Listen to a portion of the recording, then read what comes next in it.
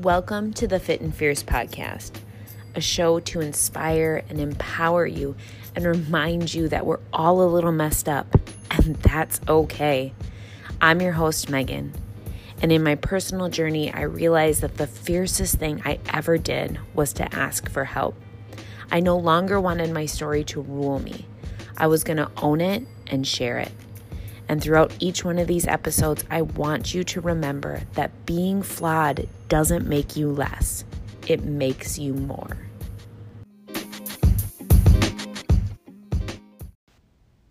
Hey lady, welcome back. We are hitting part 2 of healing your relationship with exercise or working out or movement or insert term here that most relates to you. And if you didn't hear part 1, it was last week's episode. Pause this, go back, listen to part 1, and come to part 2. Yes, I know that you're thinking, but these are the tangible steps, and that as a follow-up seems really off. And it seems that way because we've been so conditioned to believe that our solution, our answers, are always going to come from doing, from thinking, from not feeling, not listening, not tuning in, not tapping in, which basically was episode 1 in a nutshell, but that we have to keep grinding and finding. And really, if you're feeling this way, that's okay. This is why we have these open conversations. But with an open mind, ask yourself, if that method worked, if the method of thinking and forcing doing worked, would you need to listen to this today? Probably not. Actually, I'm not even going to edit out probably if I went and edited things and took the time to take a word out. But I'm just going to delete that from that sentence and say, no, you wouldn't. No, I wouldn't have. No, that is why I sat and spun my wheels in this space and just dug deeper and deeper and deeper into the mud and the muck, because I kept thinking that I could outthink my way from these addictions, from these problems, from these struggles. It's not the case. It's absolutely not the case. So that is the caveat of, if you didn't hear part 1, zip back into it, hit part 1, and then come back and join me for part 2.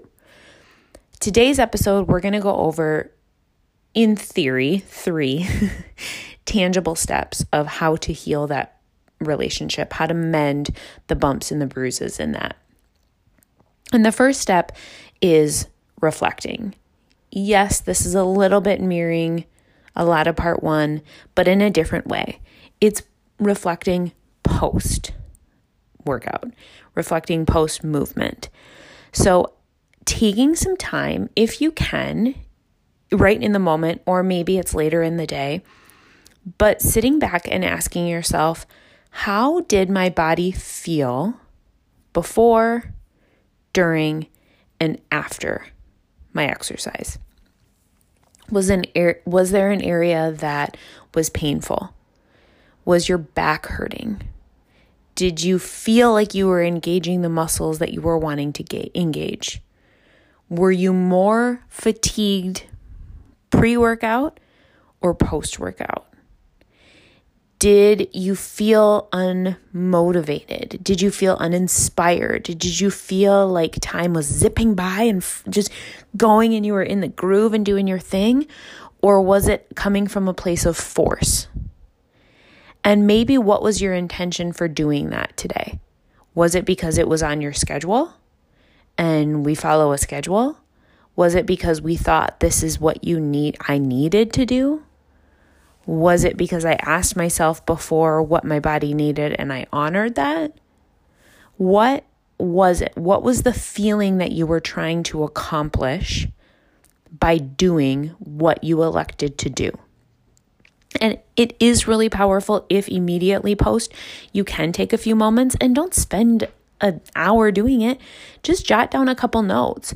Or maybe if you can't, because that's just not where your schedule allows to and you're rushing to the next thing, maybe make a mental note or just take a few moments to jot down some notes quickly in your phone and circle back to it later at the end of the day. But it's important. It's important to ask yourself these questions. So much of what we do when we are in the habit or the routine of working out, it's just going through the motions. I found myself doing this so much of just almost in the middle of a workout I shared not too long ago. I just stopped and paused. I was like, why am I here? What made me come here, and what am I doing, and for what purpose am I doing it? Last week we talked about the importance of just being seen and heard.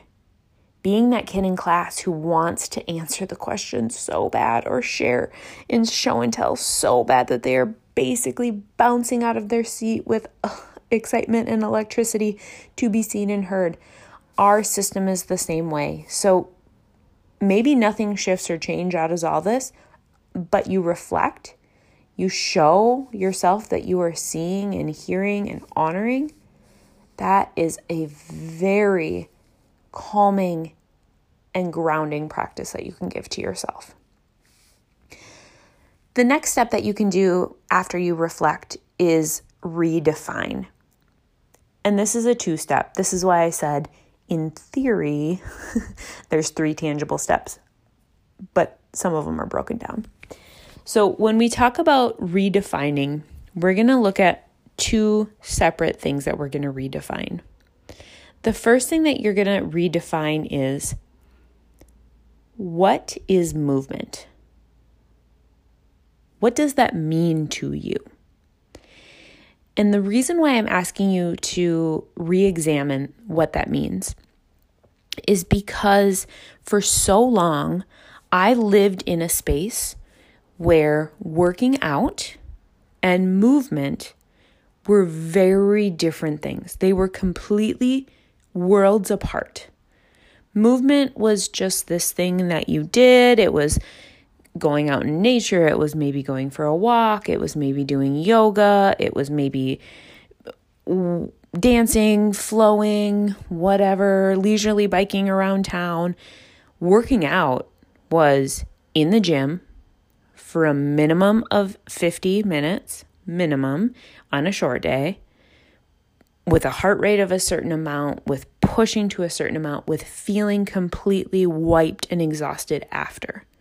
That was working out, and movement was leisure, nothing, basically one level up from sitting on the couch, in my mind. And so I want you to ask yourself, have you boxed in what specifically movement is to you, what exercise or working out is to you? Do you have a time parameter? Do you have a certain way? Like, it has to be lifting weights. It has to be running. It has to be XYZ. There was a time when I was so structured in this space and I was so stuck in my routines, the specific routine that I was following, that I was out visiting in Colorado. I was going to do a 2-day summit hike, backpacking hike. So carrying all of the gear that we needed for 2 days on our back, summiting a mountain.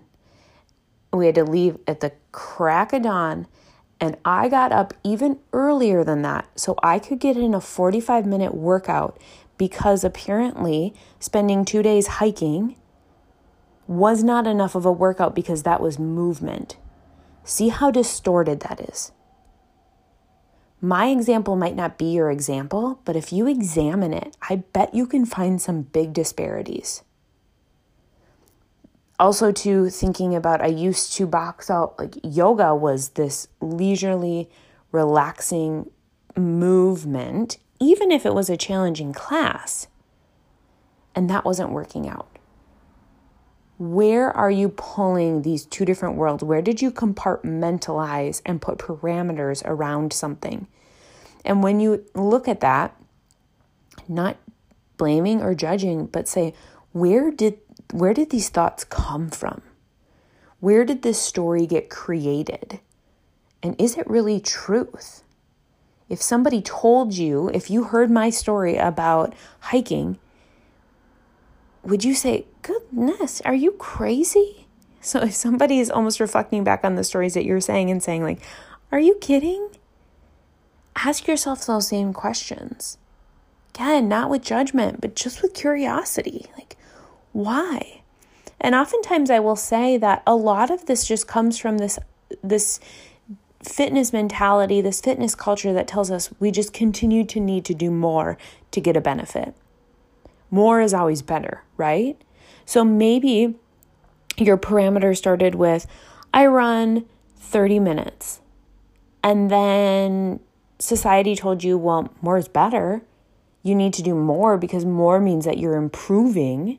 More means that you're accomplishing something. So now suddenly my parameter wasn't 30 minutes, it was 35 minutes to be considered a workout.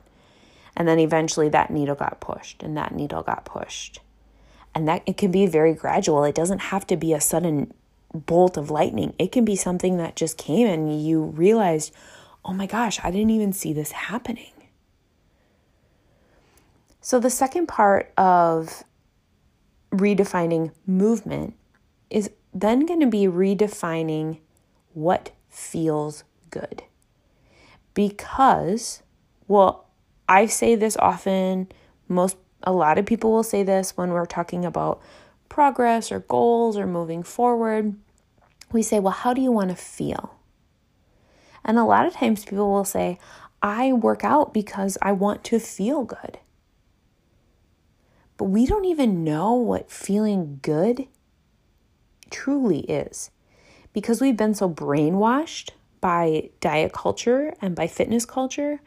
We think that feeling good means my heart rate was a certain level, that I was dripping with sweat, that my workout burned this many calories, that I was so fatigued and wiped out after that I was dead on the floor that I could barely pick myself up. That is the only thing that we've defined as feeling good. Instead of my body was tired, so I stretched and it didn't feel less tight. Well, that felt good, but not in a different way. Not in a way that was going to benefit me at all. That I chose not to do anything because I wanted to rest. And that felt good. We don't even know what that means. So redefining and re-examining what truly does feeling good mean without society's lens gripping down in on you. And then an action step that you can take from that is, if you started to put some parameters on, if you have a structure of movement looks like this, exercise looks like this, it has to be this amount of time or this type, I'm going to encourage you to gently scale yourself back. Because maybe for some people going cold turkey and just eliminating that altogether will work. That was something that made me feel very untethered. And so sometimes it had to be a gradual process. And it doesn't mean that you're committing less to it.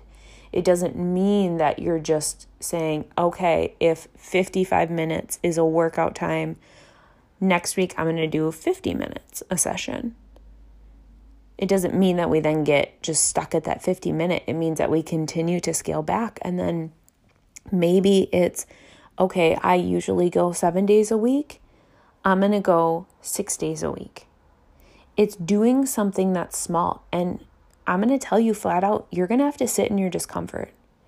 Your brain is going to be screaming at you. Your ego is going to be going crazy. And this is the hard part. This is the challenging part. And quite honestly, the part where I say this is where support is needed. This is a huge step that I work with the ladies that I work with when we re-examine and we redefine, is giving you support of saying, I'm struggling right now. I'm having these thoughts or these feelings and I want to move. Okay, let's talk about it. Let's process. Let's give you a toolbox so that's not the default that you're going back to, because we're going to default back to what we know. Even if it's not serving us, it feels safe. It tethers us when we feel untethered, and being uncomfortable doesn't feel good. It feels unnerving. And when you've not cultivated the tools to stabilize yourself in a space of feeling ungrounded, we're going to go back to immediately what pulls us back in, what sucks us back in. So the third step, again, this is a two-parter, is explore. And as you have reflected back and you're starting to see, okay, she's telling me, Megan's having this conversation with me, and conceptually I know I can cut my workout down 5 minutes this week each day, or I can take a rest day, even though I don't usually allow myself that. What's going to happen is that negative chatter is going to creep in and we're going to have doubts. It's going to say, but I'm going to lose my progress. Or let's be honest, but I'm going to gain weight, but I'm going to get fat, but my body's going to change. But my anxiety is going to creep in and I'm not going to know how to manage it, right? Our defaults, that those words that have kept us perpetually spinning our wheels in that same space. But I'm going to offer something here. Why, when our doubts creep in, why, when the what ifs creep in, do we have to attach to the negative side? Because it's a choice that you get to have. Instead of, what if this makes me lose my progress? What if this shift strengthens my body and my relationship with self? What if taking rest allows my body to heal and makes me be able to feel stronger and faster and more able during my next session of movement? What if this is the missing key? What if this is the step that my body has been asking for and I'm truly honoring my body's wisdom? What if we default to the positive instead of the negative? And it's not probably going to be a default. It's going to be a conscious choice. But what if you choose that?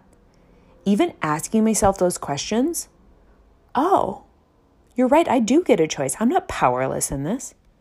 I'm not just here stuck, playing victim to the space. I'm empowering my fucking self. What if anything that I want is possible? Cool. Very cool. Use that. Explore the shift of the what if from the worst possible case scenario to the best case scenario. And the second part of exploring is exploring different types of movement. Exploring free classes on YouTube. Explore free trials. There's so many apps out there that you can work out maybe at home or maybe in the gym that have a 7-day or a 14-day. Explore it. What is the harm in trying something? Do a class pass. I know with COVID, things are a little crazy and there's many different precautions and restrictions depending on where you're at. So that might not be the best thing, but what if you go out for a walk? What if you go to a different path? What if you hike? What if you try something completely different that you've been really curious in, but you've never allowed yourself the space to explore that? Get curious. Get curious. If it's even a spark of your mind of ooh, that looks fun, try it. And guess what? If all else fails, you can go back to what you've been doing. But you're probably yearning and wanting to explore something different because what you're doing isn't giving you what you're truly seeking. So, remember then that this is a process.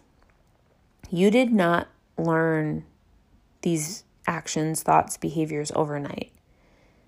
We have to be kind. We have to be compassionate with ourselves.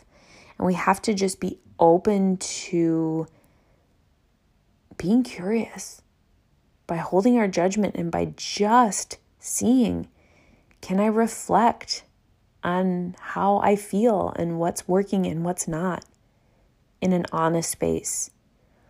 Can I redefine what movement means? Can I redefine what feeling good means? Not by the lens of society, but on my terms. And can I open up space to explore leaning towards what ifs of positivity versus what ifs of negativity? And can I explore different ways of expressing movement through my body, of reconnecting with my body? Movement is a way of shifting energy. It's a way of processing. It's a way of tuning and tapping into self. And maybe simply asking yourself with the movement that you're doing, are you even in touch with your body? Or are you using it as a way to disassociate and to numb out and to hide from what is actually going on and what is actually happening and needing to be addressed? If this is speaking to you, if you're wanting to explore this a little bit deeper, I am holding a breathwork seminar on this. We are deep diving more into truly healing your relationship with exercise, with your body, with this fragmented space that you have lived in, and from stripping off the layers of what diet and fitness culture have told you and tuning in and tapping into what is your infinite wisdom, what is your body screaming at you that it needs and wants, and how can we truly come to a place where we love, honor, and respect that. That is something that is even sparking a little bit of interest in you. Send me a message and I'll hit you up with all the details. We can come together and share this beautiful, beautiful space and walk this journey side by side. Sending you light, sending you love, always. Thank you so much for listening to the Fit and Fierce podcast. If you enjoyed it, please head over to iTunes, subscribe and download so you never miss an episode, and drop me a rating and review. It's the best way to support the show and to keep more episodes coming your way. See you next time.